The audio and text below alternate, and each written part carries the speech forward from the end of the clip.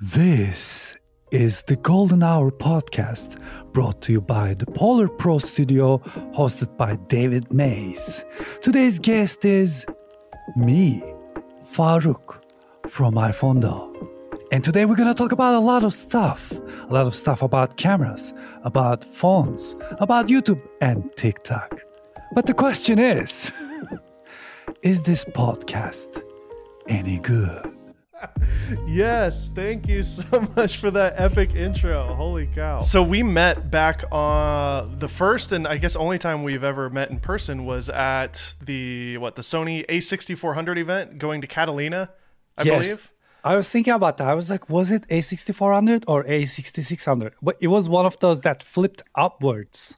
Yeah, it was the 400. That was the first time that ever happened. That was the first time they started kind of making cameras that we wanted, having a selfie screen on it. Everybody was like, come on, give us a flip screen, Sony. So that was pretty exciting. That was a great trip. It was a great trip. And I remember you making magic tricks on the way. Yep. While we were on the boat. It was a lot of entertainment going on. It was great, actually, now that you think about it, I know, especially with how things are now, like to think about those times, I think of them fondly. I miss the interactions with other creators and just being around each other. Hopefully things will start happening again and camera companies will maybe do those types of events again. That'd be awesome. I cannot wait. Before I was a YouTuber, I actually watched your content and was aware of your channel and have always been a fan of the kind of rock and roll aesthetic and the rock and roll music that you've also done in there. We could talk about that because I'm a guitar player. I don't know if you knew that, but nice. But yeah, so I just love your channel and your style and the fact that you're this guy in Hollywood essentially who is doing this tech channel and has this like amazing accent. And you're doing rock music. It's like, tell me about yourself. Like, how did you get started and where do you come from originally? And like, how did this all come to be with this iPhonedo thing that everybody loves? Thank you so much. First of all, thank you so much for all the kind words. Of course. It all. I was always very curious about technology, and as soon as the internet started shaping, as soon as we had the GeoCities websites back then, this all started happening together. And I think car phones and then the first cell phones, I started writing left and right about my experiences, and slowly it started getting bigger. But back then, it was interesting because we didn't have like a channel name or anything. We had websites. Sorry. So I had a website for Sony Ericsson. I had a website for Nokia. So the names were getting established like that. And when iPhone came out, I was in Turkey and I put together this website where you can learn about how to use your phone, how to do stuff, what the error codes means, what a bootloader is, how you need to do it. And if you don't want to do it, you can send your phone to me. I would do it for, I don't know, $50 or something back then. I don't remember. As a side income, and I'll send it back to you. So that's how it started. The name iPhonedo came from there. And back then I had the Sony Ericsson, Nokia, and I was all very active on the forums. It all began like that. And I was uploading to Google Video. I didn't even care about YouTube video because I didn't care about video at that stage to be viewed by others than the clients I would have. But then something happened. I think this was after I moved here. I uploaded a video just to make fun of unboxing videos because I thought the pure unboxing video where there's nothing other than unboxing happening in the video, I thought they were the dumbest shit ever. Like, why would anyone? So I made a video for 13 minutes straight, a MacBook Pro under my hand, and I'm saying I'm going to unbox this. And I didn't unbox it at all. I just milked it for 13 minutes. And remember back then we were able to put like hidden links and stuff like that in YouTube.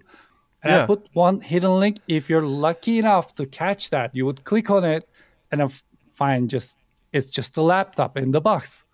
Uh-huh. And I got a lot of backlash.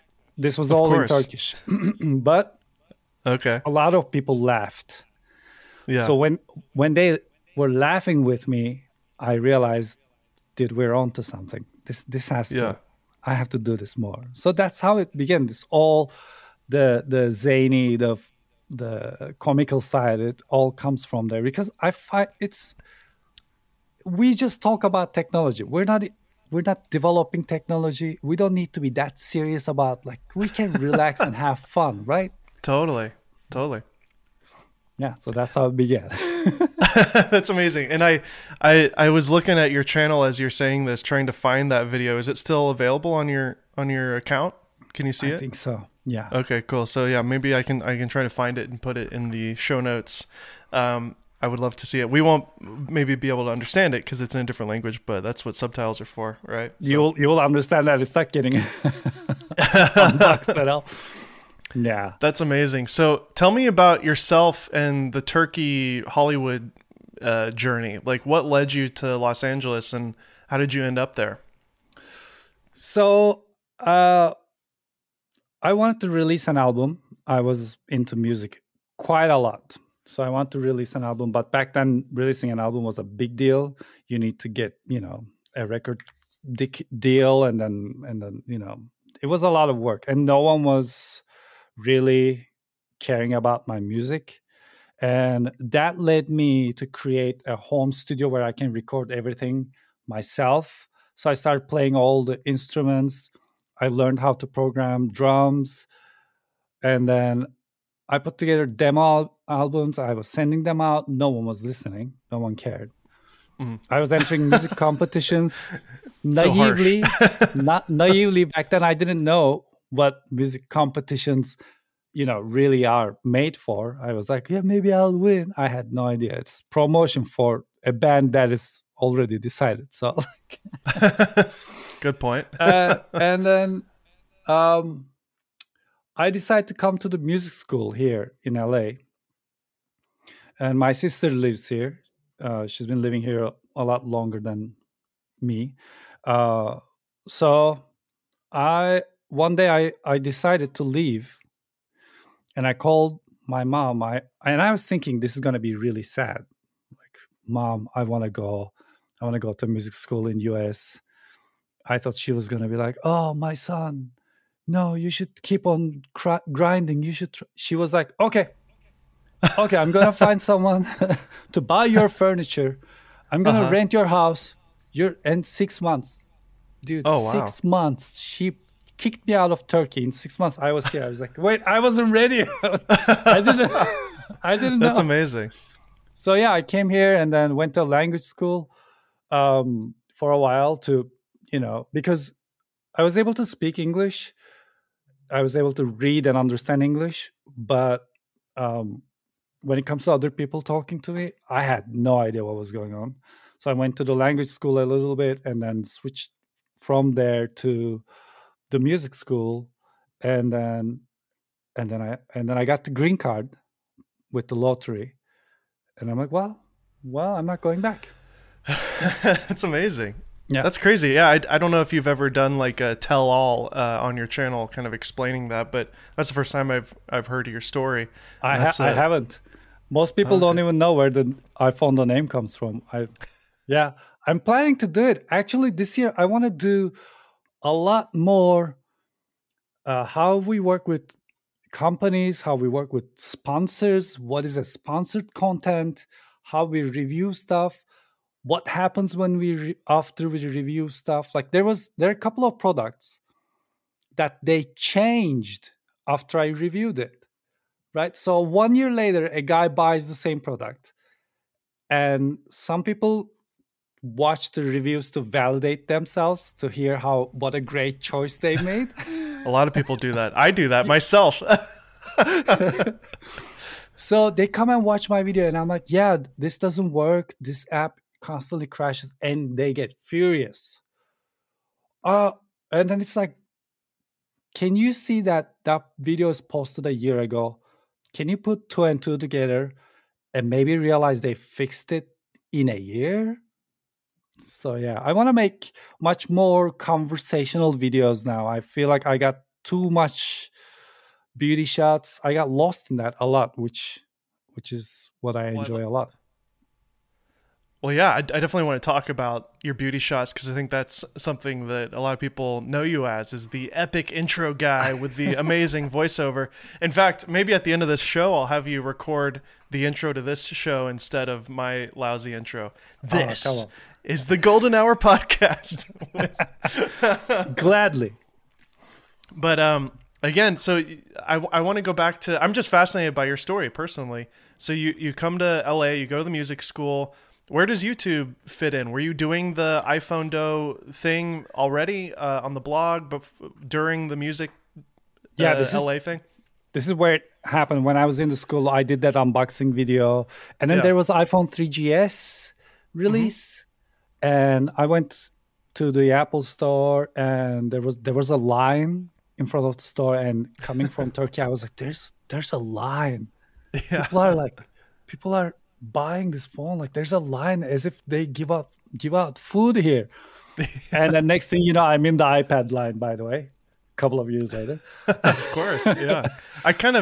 I'm thankful that their online system is pretty good these days, but there was something fun about going to the store and spending the night and meeting all these crazy outcasts that like stand in line to buy Apple products.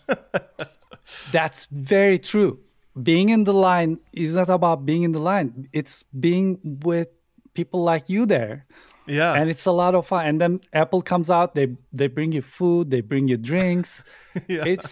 It's an event. I remember going there like 5 in the morning and stuff like that. And it has always been a fun event. This is good too. They give you a time slot, and then you go there, you pick up your phone. It's a little robotic maybe, Yeah. but yeah, It's efficient. It's a very Tim Cook it's way of true. doing Yeah. things.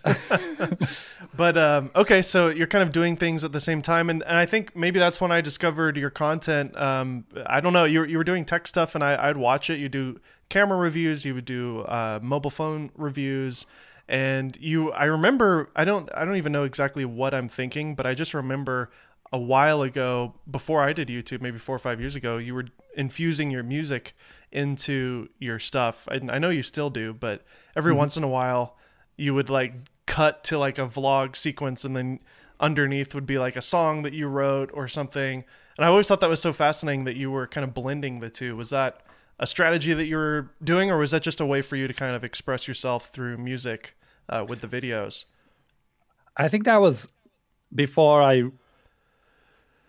started trusting the epidemic sound. That's what I'm using now. I love We're it. not Yeah. sponsored or anything. I don't know. Are we? No, we're not. Do you but do I use you don't have an affiliate link for them? no, actually, I just started using it, and it's good. Oh, cool. So before them, I know that YouTube is really weird, and whenever a big YouTuber does something terrible, all the bad things, all the bad outcome happens to smaller channels like us. Like, I'm talking about the top guys. They'd go and do something controversial, and then we pay for it. We have to go and click like, no, there are no kids in my video. No, this is not for kids. No, this, like, it's There's really no language in this. Yeah. yeah. So we're paying the price for all of that stuff. And I was always thinking the songs are going to come back and haunt me. So I got to prepare my own songs. And back then, it wasn't this busy, was it? I don't remember. I remember sparing maybe like 2 3 weeks and just working on, I don't know, a song, and then just release that song for fun. But now it's like, oh, this camera is coming out, that phone is coming out, this is coming I out. know. Oh no, there are NDAs here. Put that product back into its box so they don't Yeah. see it behind you. Yeah. Now it's crazy, Exactly. and I cannot complain, but it is a different beast right now. So I feel like now I don't have a lot of time to write songs. But this year I had it. Last year and the year before that, I had the burnout because of the pandemic and everything. This year I want to have a lot of fun on the channel, because I felt like my channel is not mine anymore. I felt like the competition within myself reached a level where I'm like, okay, now I have to spend 2 months for, calm down, just turn on the camera, just say whatever you feel about the product. You don't have to film every single thing to have it in the b-roll. Yeah, It exactly. was, yeah, I felt like I lost my mind. But it is all that thing that where you're trying to show that you know how this thing works. And that's the problem with the products we review. Now the products are so good that they are as good as the person who's using it, right? So you can take a camera, and I know you will use that camera to the max. I will use that camera to the max, but someone else may not. So they come and they watch your video and they look at the same camera they have. They're like, this doesn't take photos like that. Yeah. And I'm like, no, you can't. You can't. I'm showing it to you. So Yeah.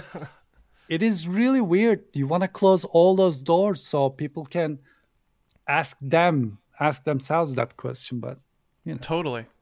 yeah, Yeah, it's a strange thing being in our niche too, because it's kind of we're making reviews about products that are used in filmmaking and storytelling and stuff and commercial projects, and we're just kind of making YouTube videos. So it's kind of like Armando has done a good job of, like, every once in a while he'll do a short film or whatever, and certain people do that, but then it's hard to replicate that month over month over month when there's new products coming out every single week, basically.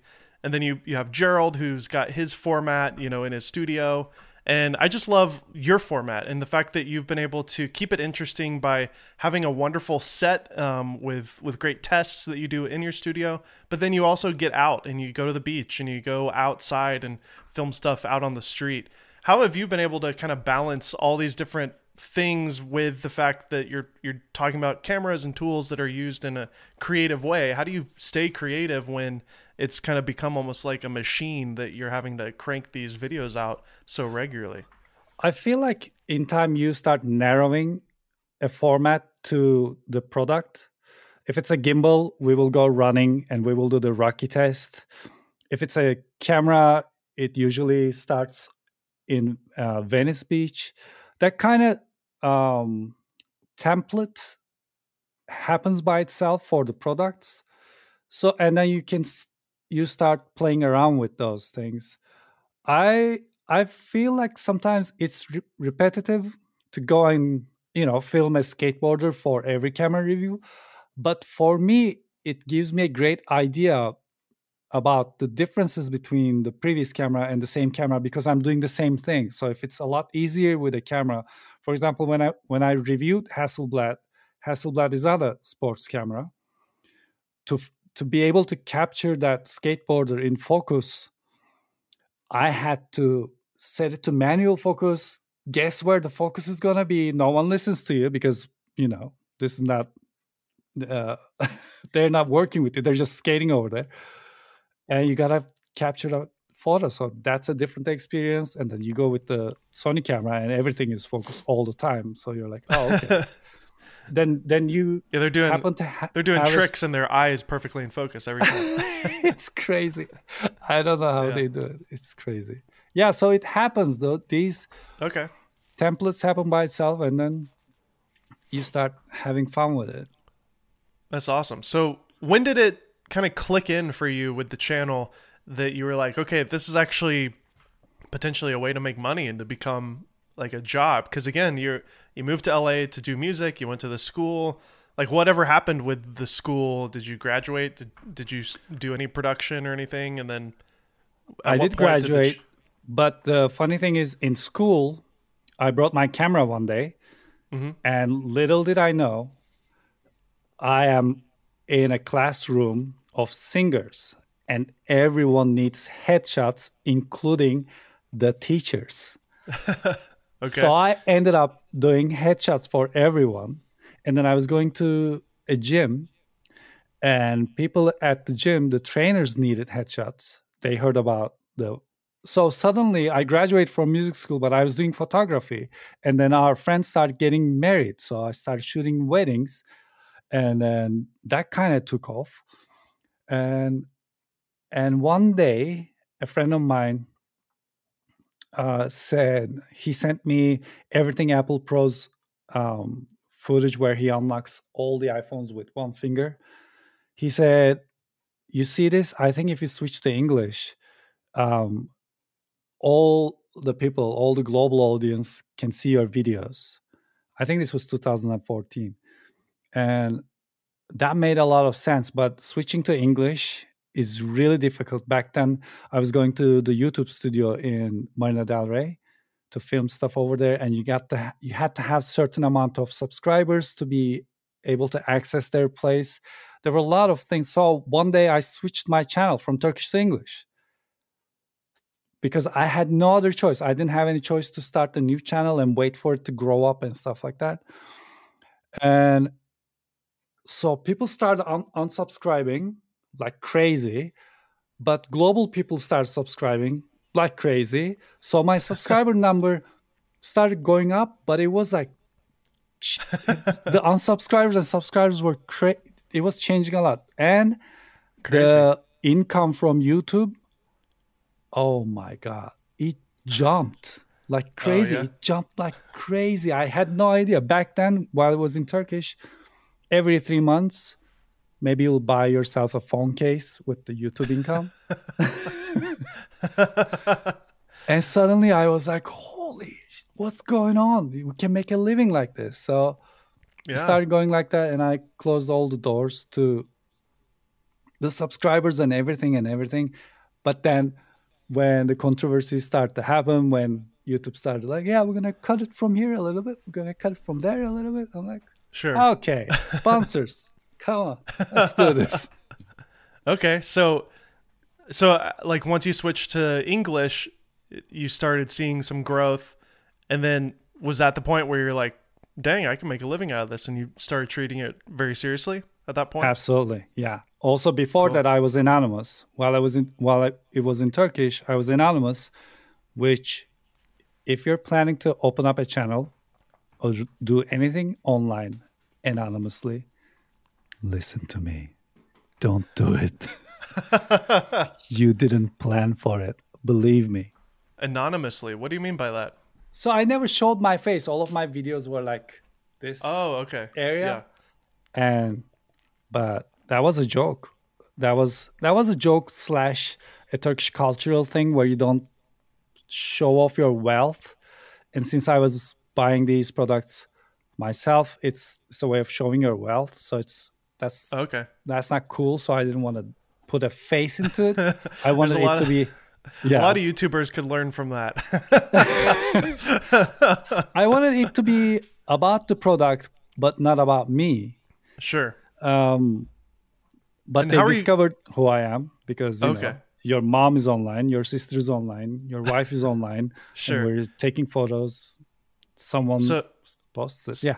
So you switched it to English and you just went ahead and included your face. Yeah, and revealed myself. I did an unboxing of my head. I hope that's true. Is that true? You had a box over your head? Yeah. Yeah. I'm going to have to find that video. That's incredible. I think it's Hello World. Okay. It's called Hello World. Hello World on iPhone. And it's iPhonedo, right? Not do. Yeah. iPhonedo, like Taekwondo. Yeah. Although I'm sure everybody calls it iPhonedo. That's a constant. Yeah, I get that a lot. Yeah.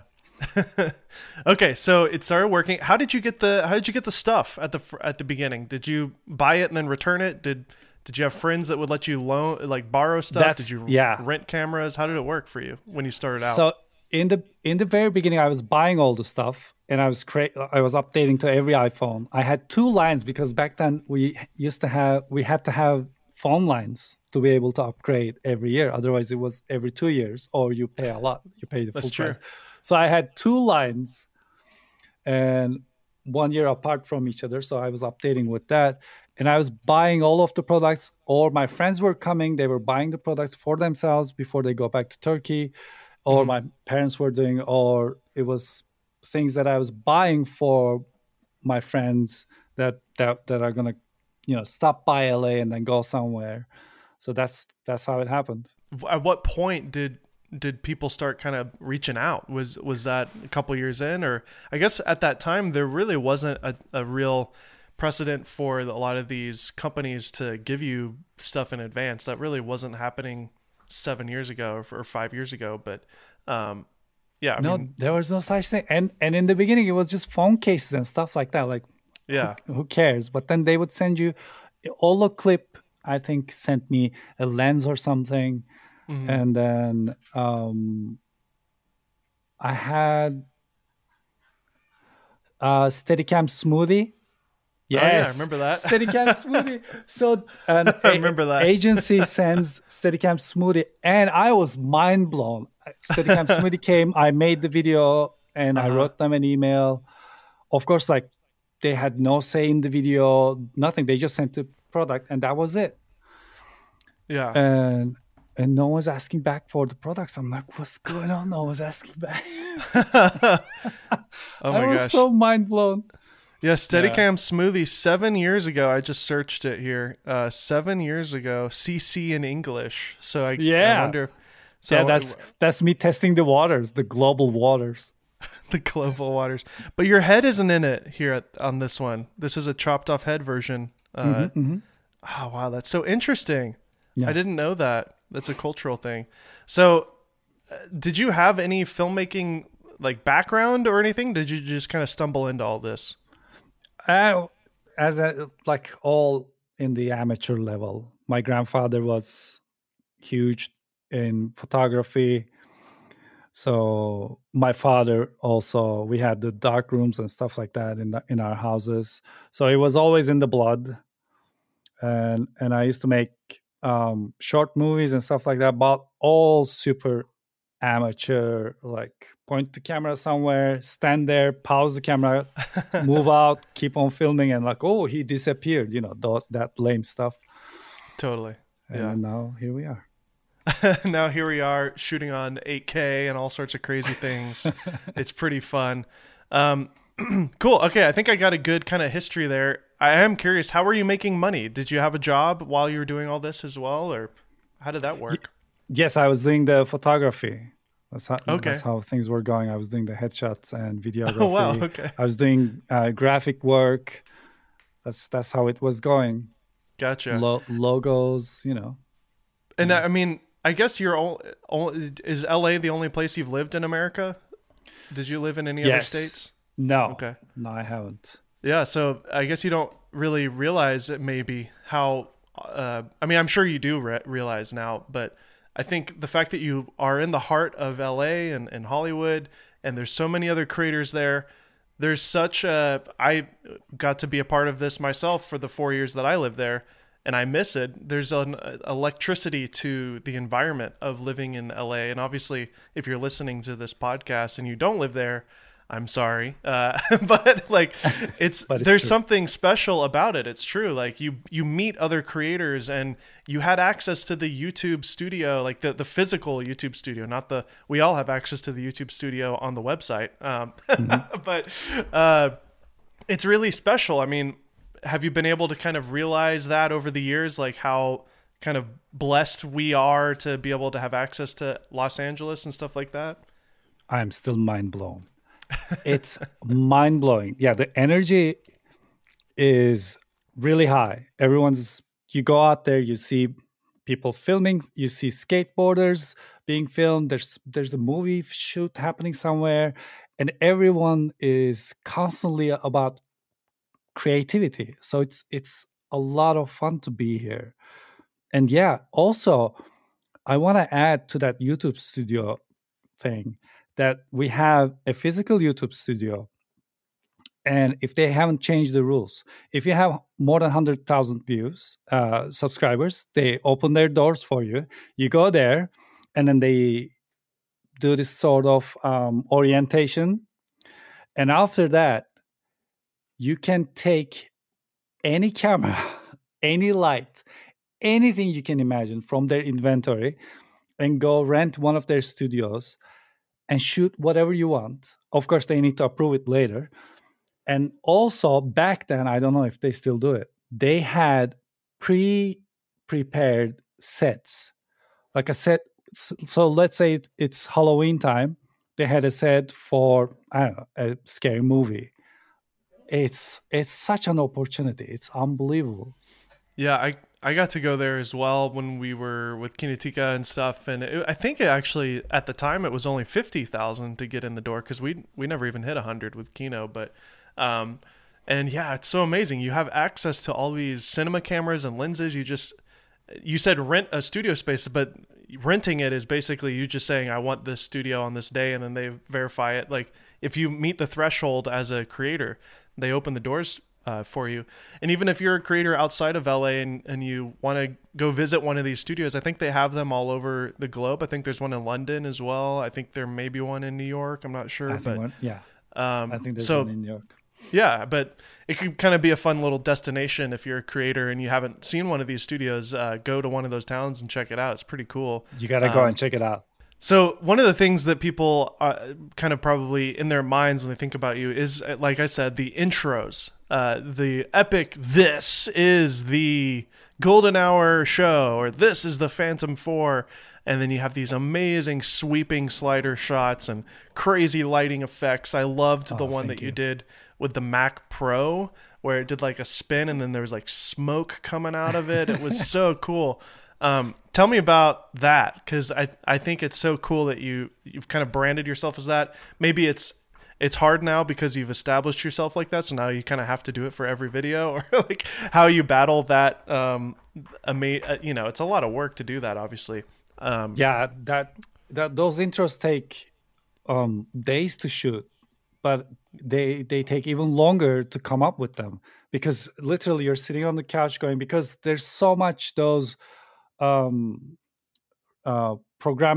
motorized gimbals can do. There's so much that they can do. So you sit there, you're like, if I do this, then if I wonder if that's possible, and then you make like a mini test shot.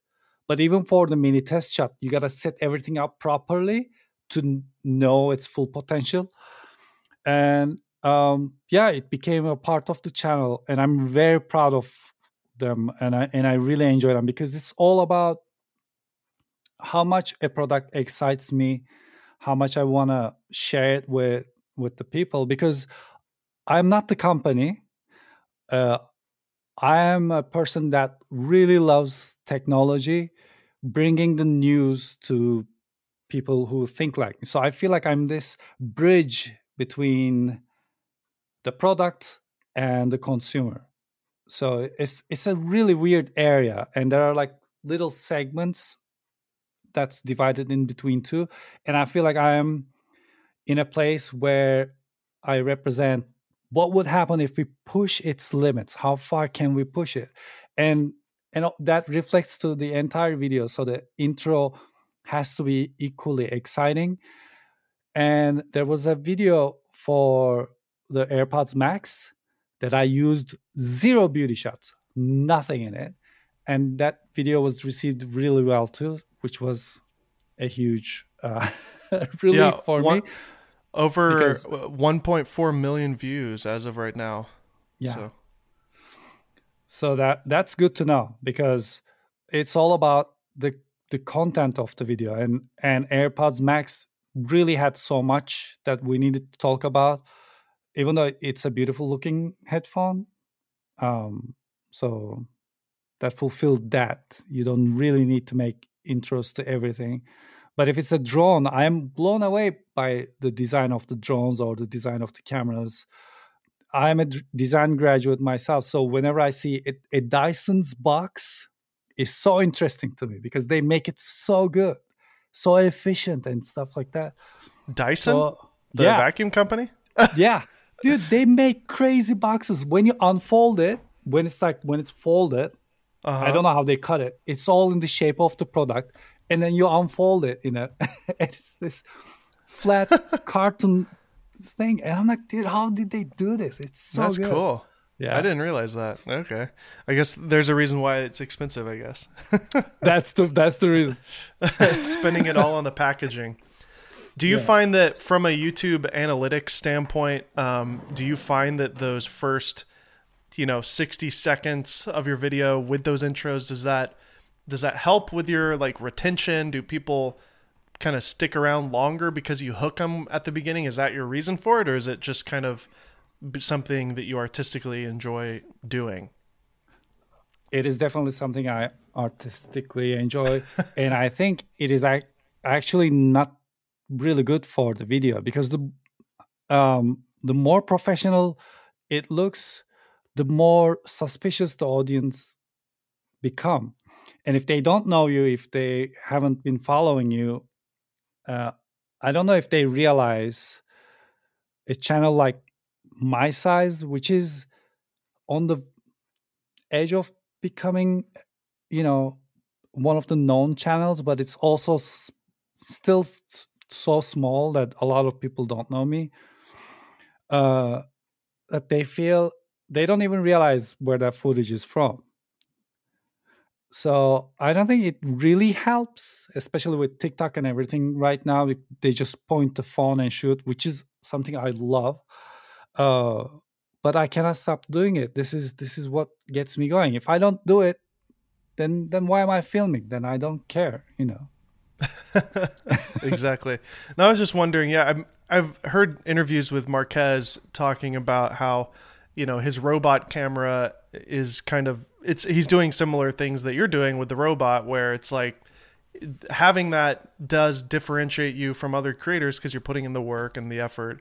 It's just another level of kind of making it harder for other people to replicate because it's your own style, it's your own kind of thing. And so I also think there's almost an intangible thing about it that from a peer standpoint, like myself, I respect you as a peer because I love what you're doing with that. And there's many other people that agree with me on that. And then especially more importantly, your sponsors and companies are probably seeing the effort that you're putting into it, and they recognize how valuable that is to them as a brand that may want to partner with you. So it may not give you millions and millions of views to do that, but it does establish you as, a professional person that in turn helps with peers and then also future brands that you partner with.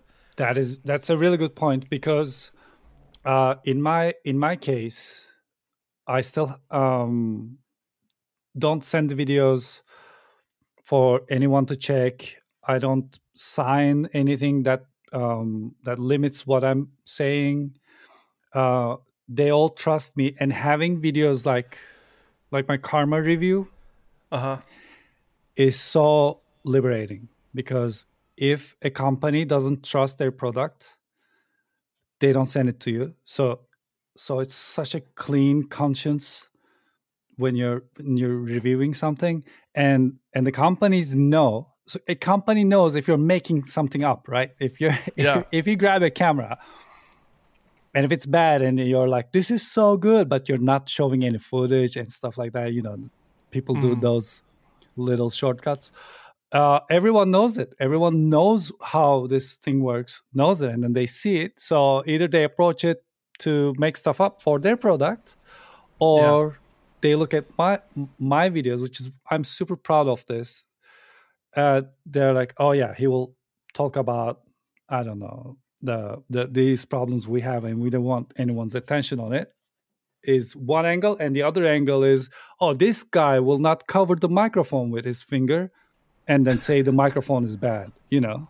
So you Uh get huh. so in the company's eyes, you reach a level of, yeah, this guy knows what he's doing, and if he has questions, he will ask you. But if the product is shit, he will say it's shit. So be prepared. How have you? Absolutely, 100%. How have you found the best way to make money as a creator doing this? Is it views? Are you getting good money from your CPM? Are you working with sponsors regularly? What's your kind of business strategy for how you make a living? I'm just So curious. I really like the amount of money I make just from the views. It is really good. It keeps everything going. But I'm in a house. I don't have any employees. If I stop making videos for 3 months just because I don't want to, it's all on me, right? If I can still pay the rent and stuff like that, then we're good. But if I have an office, if I have employees, if I have, you know, uh, stuff that I need to pay, the office is electricity bill and stuff like that, I have to work. So in that sense, I'm really free to do whatever I want, and the YouTube's income is really good. You're making good money with your ad revenue, and that's a huge blessing because of our niche. The tech and camera gear niche has a really high CPM when you compare it to other niches like entertainment or gaming, especially. So that is a blessing that, you know, if you get into the tech niche and you're successful, you can actually make pretty good money off of the views. I know Marquez is making bank, you know, just off of his views, which is awesome. And it makes sense, right? The people who watch that type of content are going to buy maybe products that are advertised in front of those videos. Like if a new Samsung phone is out, they're probably going to buy a spot in front of a YouTuber to advertise the new Samsung phone, and somebody might click that link and go buy the phone, you know? So like it makes sense why that works in that niche. What about cameras? Because I think you and I especially could talk about cameras for hours. I don't want to take too much of your time. It's already been about 49 minutes. Are you okay on time here with the show? Absolutely, yeah. Okay, cool. I saw your wife back there. By the way, your wife, she's in the videos. How long have you guys been married now? I'm just curious. More than, well, forever, if you ask me. Do you have kids? Do you guys have kids? No. Okay. We buy phones instead of kids. Do you guys have dogs or animals? No. We want to get 2 dogs eventually, but our house right now is really small, and she's working endlessly. I'm working endlessly. So does she work with you, or does she have her own She has her own stuff. She works with musicians. She takes care of their social media, and then she does her music on top of it. She's releasing her album this year, so she goes to the studio, does the recording and everything. We have a studio here, so she pre-records stuff here and then goes to the studio. But what's her name? Her name is Joe Nagel, Nagle. Great. Everybody go check it out. Something recently that you posted, I'm really interested in your opinion on, and that's the Nikon. I feel like it's one of the most underrated cameras of the year, the Z9. Yes. Just give me kind of your kind of overall thoughts on it, because you made an amazing video as always on it. I loved it, and it's a really in-depth video too. It's about 27 minutes. Great intro as always, of course, with this one. But the title of your review is "Use It as My Main Camera, 8K." Now, I don't think we're going to get a ton of clicks on, you know, talking about the Z9 necessarily, because it's just, unfortunately, people just don't give a crap about Nikon. But the camera, I think as tech enthusiasts, it's important to recognize when something's amazing. And I think what they've done is truly amazing. I'd love to hear your thoughts on the Z9. So Z9 is incredible. It's just, so I had Z6. That was good. That was okay. Me too. It had its, you know, strengths and weaknesses. It was okay. Nothing to complain about. But Z9, I don't know how everyone is not talking about it, because it does everything, and it does everything really good. Like 8K, it's an 8K monster. No overheating. It's mind-blowing. It just warms up. It just warms up to a level and just stays there. Like, doesn't get hotter or colder. Doesn't matter how long you shoot. I mean, maybe under the sun, of course, it will change. I'm not challenging anyone. But in the house, in LA, it didn't heat up at all. It's recorded for 3 hours. It's insane. That's nuts. I find that. Sorry, I'm cutting you off, but I also use the Nikon Z6 as well. And at the time, the A7 III was kind of the king at that time when the Z6 came out, and I found the Z6 to have a little bit better color science than Sony at the time. I now think that Sony has solved their color issues, and almost all of their new cameras look great. But at the time, I switched over to the Z6. I was using the 10-bit ProRes on the Atomos, and I really enjoyed my time with it. Obviously, there were still some shortcomings with it, but I really loved like the handling of it. I love the Z lenses are better than Canons in my opinion. I think they're balanced better on the bodies. They've got a great range of lenses, and the handling, once you get to know like the buttons and stuff, it's very intuitive to use it. I think they've really, obviously they've been around forever. Nikon is like one of the most legendary brands in the camera world. So of course they know how to make a good camera. They do, and that's the. I used to use Nikons to do my headshots and stuff like that, so I was very familiar.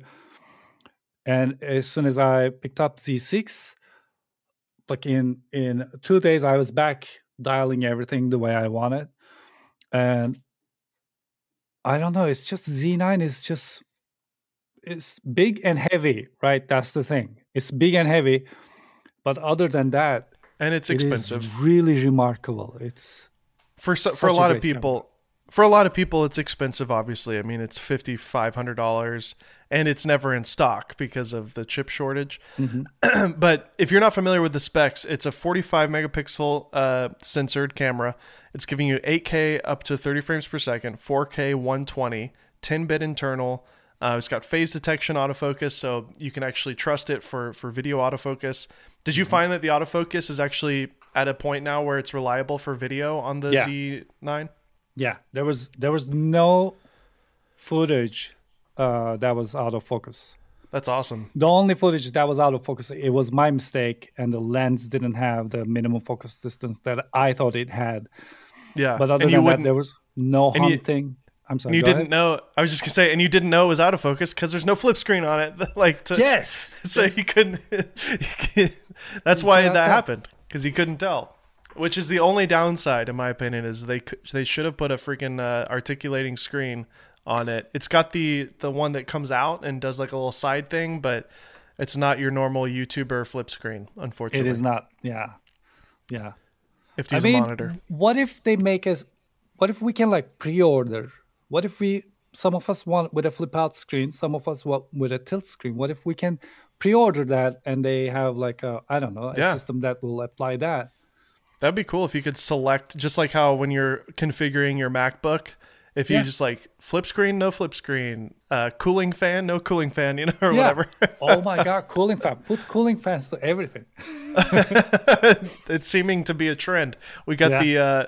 the what's it called, the FX3. We've got the potential new GH6, which rumors are showing that it has a fan. The R5C now has a fan. The S1H has a fan. We gotta have fans. Yeah. Give us fans. Yeah. Yeah. Man. Cool. So yeah, everybody go check out Faruk's Z9 video. It's awesome. Also, there's an update that we're expecting that's going to bring 4K, 8K, 60, Holy cow. and a lot more crazy. Like I think ProRes.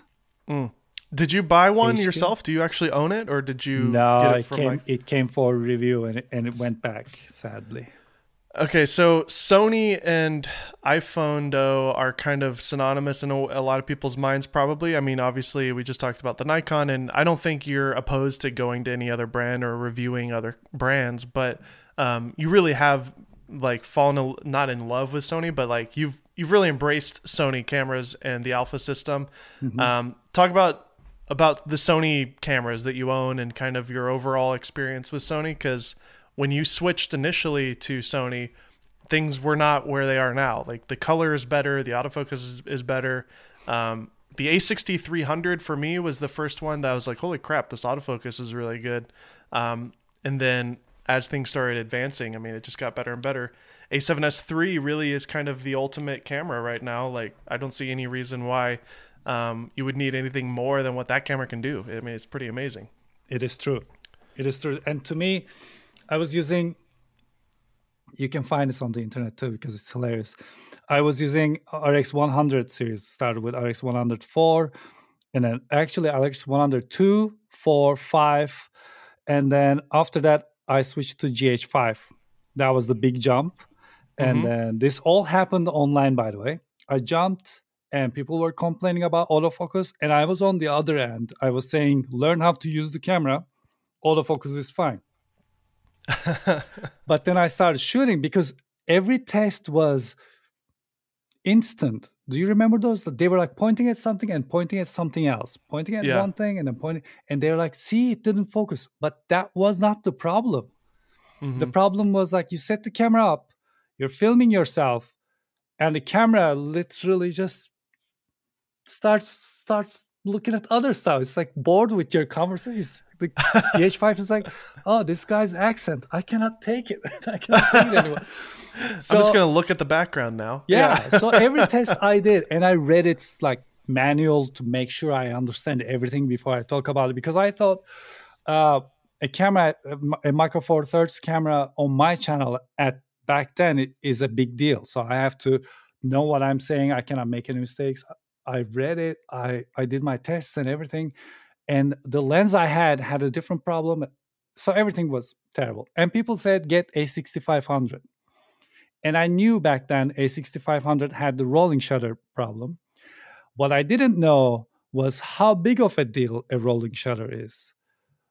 But at a setup like mine, it's not a big deal at all. I'm just sitting and talking. Like I'm not filming racing cars or anything. So I ended up returning GH5 and buying a 6500, and I was mind blown. I start walking from the kitchen all the way to the end of the living room where a 6500 is, and I'm in focus no matter what settings I'm in. So at that point, something clicked so good with Sony. Like everything with their with how they approach because people were telling me no one uses autofocus, amateurs use autofocus, and I was thinking that's not the case in a YouTube world.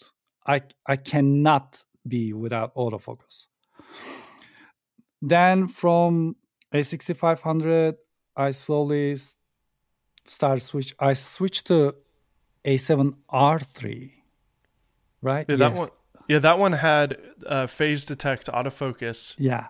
compared to the A7S II, which was a better video camera, but it didn't have good autofocus. Yeah.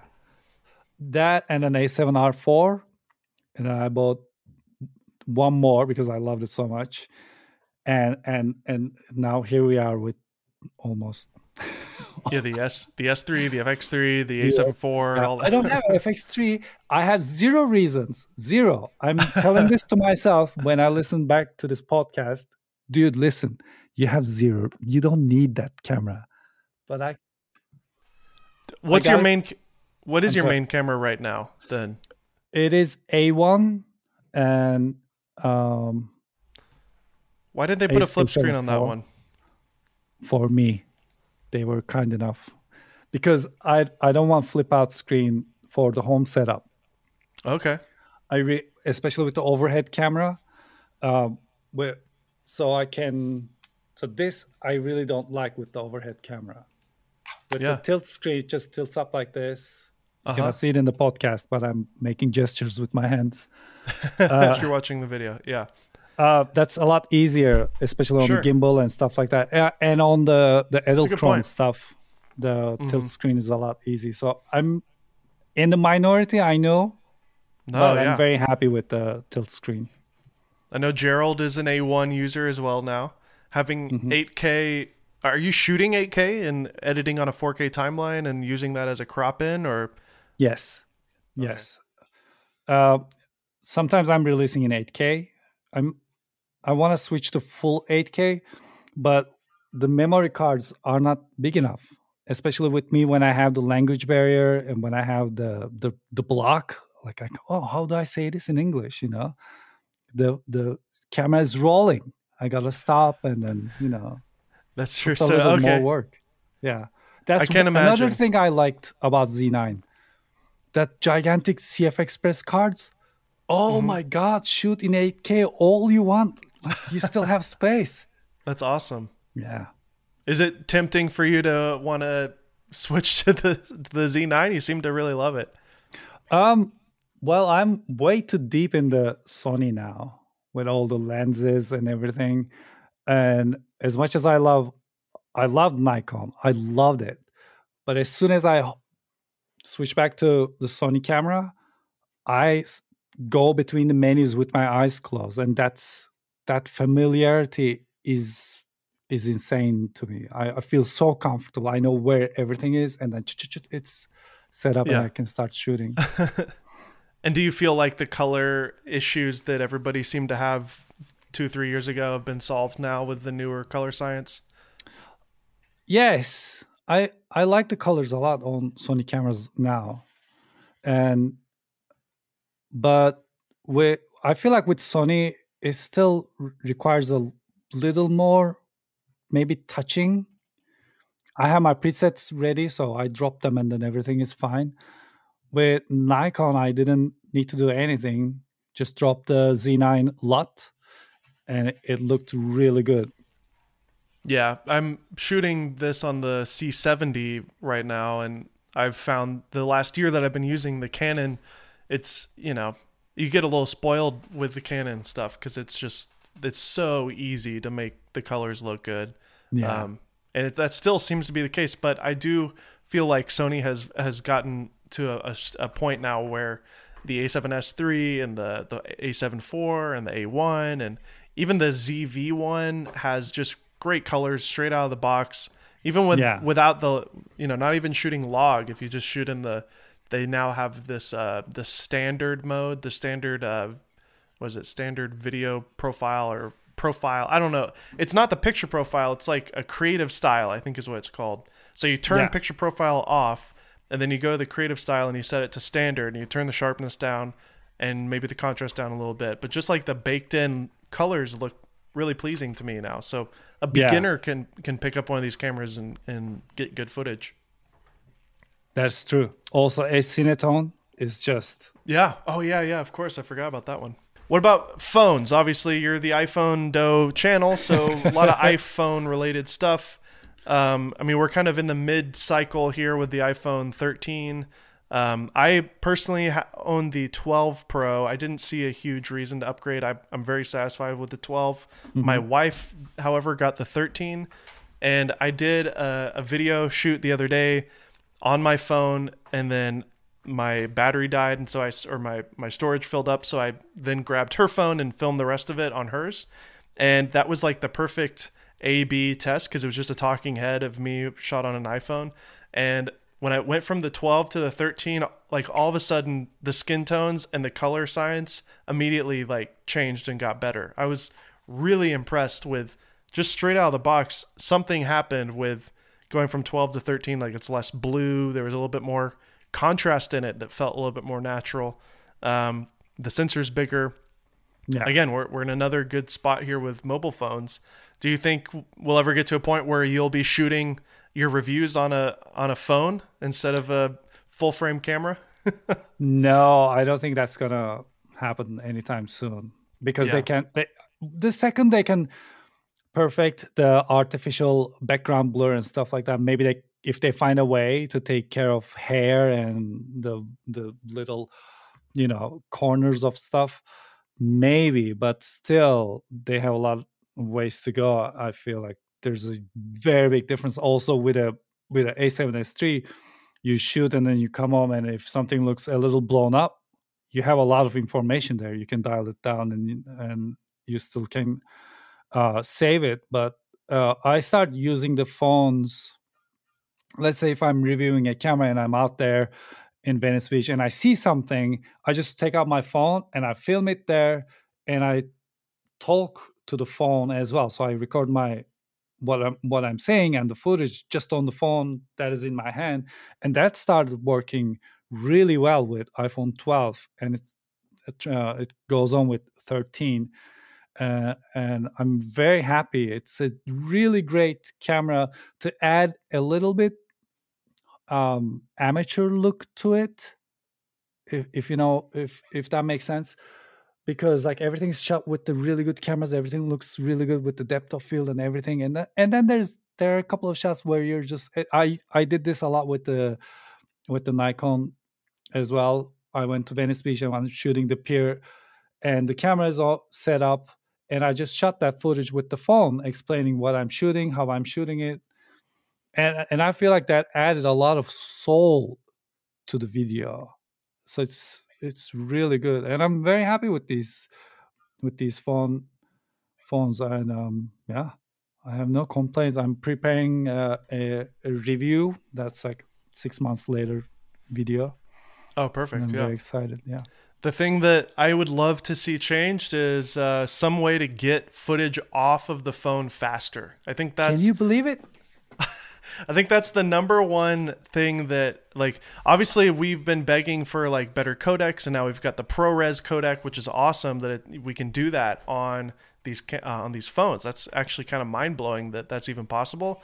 But because of that, now everybody's really understanding how bad it is with the USB 2 speed with the Lightning. So Can you believe it?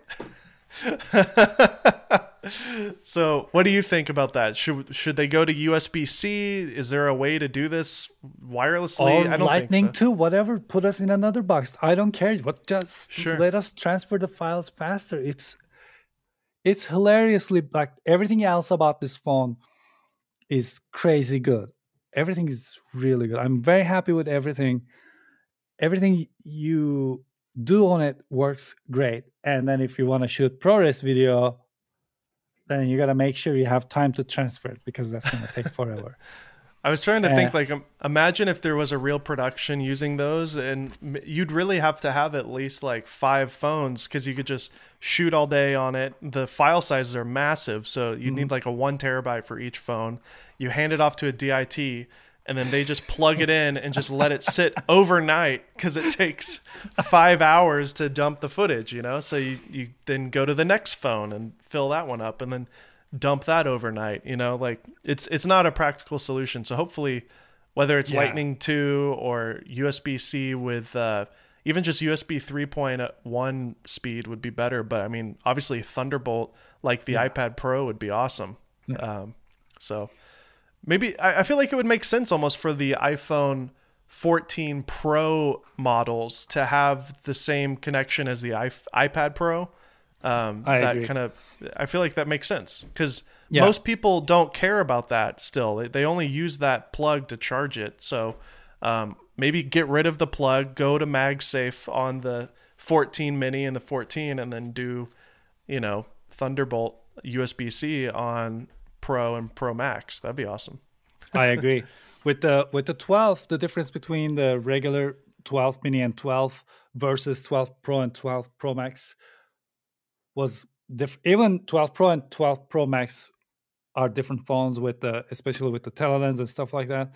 So with 13, they made pros more pros and left the 13 mini and 13 a little further back. Just more If you normal. Put them, Yeah. if you put them on top of each other, comparing how they were different from each other. So with 14, well, I'm pretty sure they already designed and everything is finalized already. They're probably Of thinking course. about 16 or 17 right now, but we really need so. But this is kind of how Apple works. It's not they bring something and then something is missing, and then that they fulfill that, and then we go like, yeah, and then they add something, and then we realize, oh, to use that now we need something else. There's this Yeah. always chasing going on, and this Lightning port with the ProRes is an issue. It's not possible to use ProRes.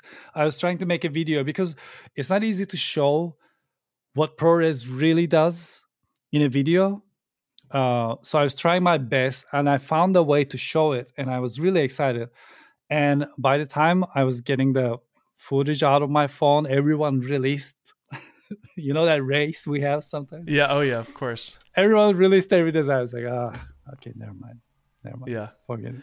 Can we talk about that? There seems to be this race. I like to call it the rat race of the YouTube NDA game, Yeah. and you are definitely a part of that race because, I am. Yeah. along with many others, your videos go live at the exact same time when a new product comes out, and maybe as an outsider, people may think, oh, they're all competing to get views, and that's partially true, but I would argue that every single person that posts you're friends with. So it's like it is a friendly thing, and it's not even about competing with each other. It's about just being first to market and kind of putting it out there for your audience who are already subscribers who are watching all your content, but then obviously taking advantage of the obvious fact that when a new phone comes out, there's a lot of news about it. So people are searching for that product on YouTube like right away. As soon as somebody finds out, oh, there's a new iPhone,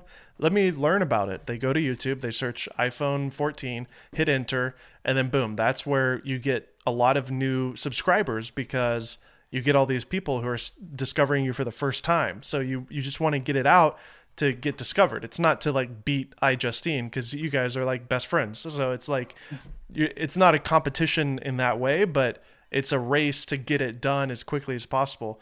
Can you share just Yeah, about it's that? absolutely Like not a race at all, and it's all like something we do all together. It's to me, it's actually a lot of fun. I know some people complained because suddenly their timeline is filled up with the iPhone videos and stuff like that. But the way I see it, and there are a lot of people who agrees with me, is that we all have our takes on the products. We all have stuff that we care that are different from each other. And people start watching my video and get information about one thing, and then they go to Justine's video and get information about something else, and from there they go to someone else's video and get information about something else. With the drones, the same thing. Like everyone goes somewhere else, everyone flies in a different place, everyone flies in a different wind, and everyone's experience is different. So you get a lot of information. It's like asking your friends about a phone. I ask you, and then I ask her, and I ask the other person, and get different people's opinions. And all that information gives you an idea about what to expect from a device. In that sense, I actually really love it, and I don't ever see it as competition. I know some people like try to release maybe an hour early. Oh, I didn't under it's Pacific time. I didn't understand that. But in the end, this is not like one shot game. This is a marathon, and we're here for a real long time. So it doesn't matter. It doesn't matter. TikTok, you've been playing around with TikTok. You seem to like it. What's your thoughts on short form YouTube Shorts and TikTok content? Do you have a strategy, or are you just kind of playing around with it? What are your thoughts on it? I think YouTube is dying. No, it's not dying, but YouTube is established now. YouTube is what it is, and it's losing its sparkly days, and we're transferring to TikTok. I'm barely on YouTube, and my job is on YouTube, and I'm constantly on TikTok. And on TikTok, you see something you like, you tap on it, you double tap it, and then you see more stuff that you like. So it sucks you in a really nice way, like science, music, technology. It's all the stuff I'm interested in, and my front page is filled with them. For you page is filled with them, and I love it so much. And I'm getting used to creating content for TikTok, and I think it's a great way to consume content. It's really good. It's really fast, Yeah. And concentrated. the algorithm is so good on TikTok that pretty much now my personal TikTok, when I go to the For You page, it's just every video is something that I'm interested in. And in my case, it's just comedy. It's just funny clips and silly things, and every once in a while, tech related stuff will pop up here and there. Yeah. Obviously, over the last couple of weeks, it seems like a lot of conversation has been around the way that TikTok pays creators and how little they pay creators, even people who are getting millions and millions of views. Obviously, YouTube is, like you said, more established, so it's a better place to make a living. Yeah. But I think if you really think about where the eyeballs are going and where people are watching stuff, it's on TikTok. And maybe if you just kind of ride the wave of TikTok over the next 5 years as a creator and just grow your content there while obviously making a living on YouTube, I think they'll figure it out eventually, and there probably will be some way to make a living on TikTok, I would imagine. Well, people made living on Instagram, and Instagram wasn't paying anyone anything at all. It was just a different economy. You would get paid in a different way, and that can apply to TikTok. And also on top of that, TikTok pays a little bit, and so you can make a living out of it. But it's not the same system as YouTube, and it cannot be the same system as YouTube. First of all, there's no space for the ads on the sides and stuff like that, and the format is completely different. So it makes so much sense to me. I saw Hank Green complain about it. I was really surprised why he was complaining about it, because that's how it's built. That is the platform, and that's maybe why a lot of people like it, because they don't have to wait for YouTube changed the mid rolls. And I didn't even tell us. One day I upload a video and someone said, "Why did you put, I don't know, like 4 mid roll ads?" And I'm like, "I have no idea. I'm not doing anything." So it was so YouTube does all that stuff. There's nothing like that on TikTok. It's fresh, it's new. The younger people are there.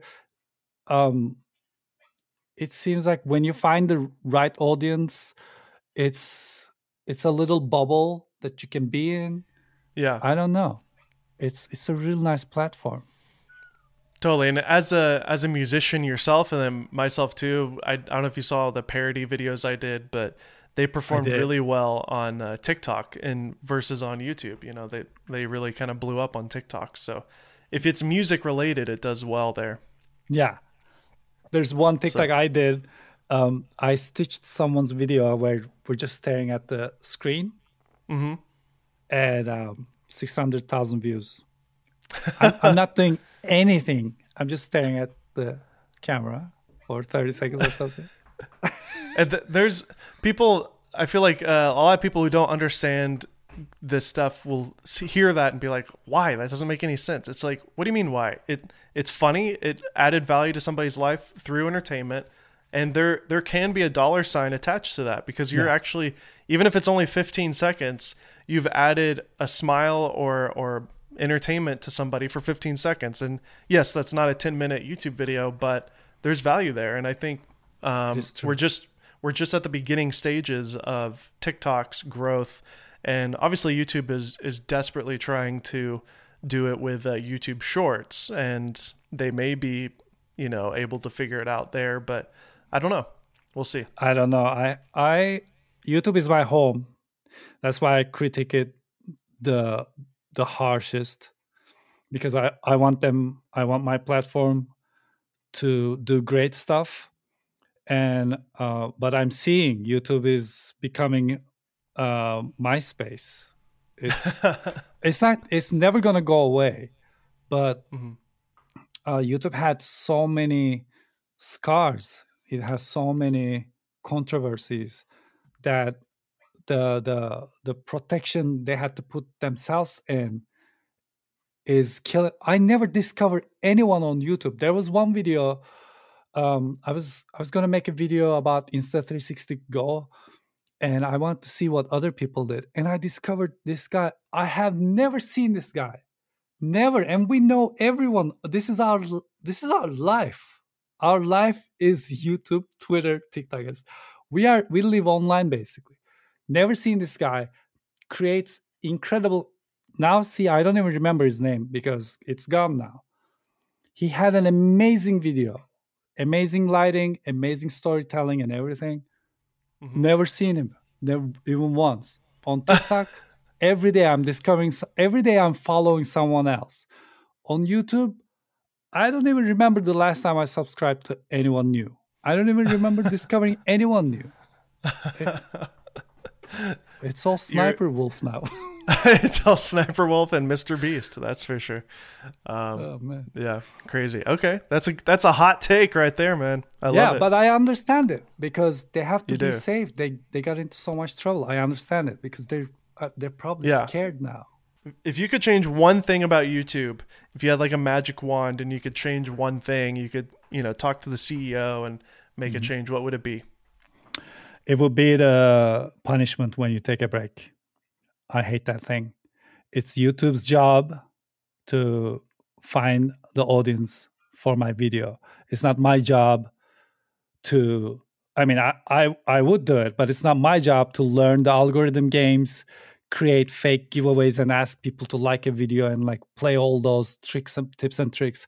It's my job to bring quality to YouTube, and it's YouTube's job to find who will watch my video. So if I take a break, let me take a break. Just push my video to the right people, put it in their face instead of putting 10 sniper wolf videos. Like put us, like it's a very valuable spot in the main page, and you're giving like 10 spots to one creator, but we're here too. There's so many of us that try to do good, and we can all make this platform so much better. Don't be, I mean, I understand them being scared of the controversies, but we've been here for more than 10 years, and we're the good guys. We just want to do good stuff. So yeah, 100%. yeah. It would be kind of cool if in the YouTube studio, if there was like a take a break button. It was like, okay, I'm going to select a 1 week break. You hit take a break, and then that initiates some sort of boosting algorithm thing. Although people would just take advantage of that and just always use it. But I don't know. It's just like it's a thought. It's not, maybe you get 2 vacations a year or something that you could just push a button, and then it kind of like knows that you're not going to upload for the next 2 weeks, and then it just kind of like does some magic with the videos you've already posted. I don't know. Yeah. Well, Faruk, thank you so much for coming on the Golden Hour podcast. Thank you, Dave.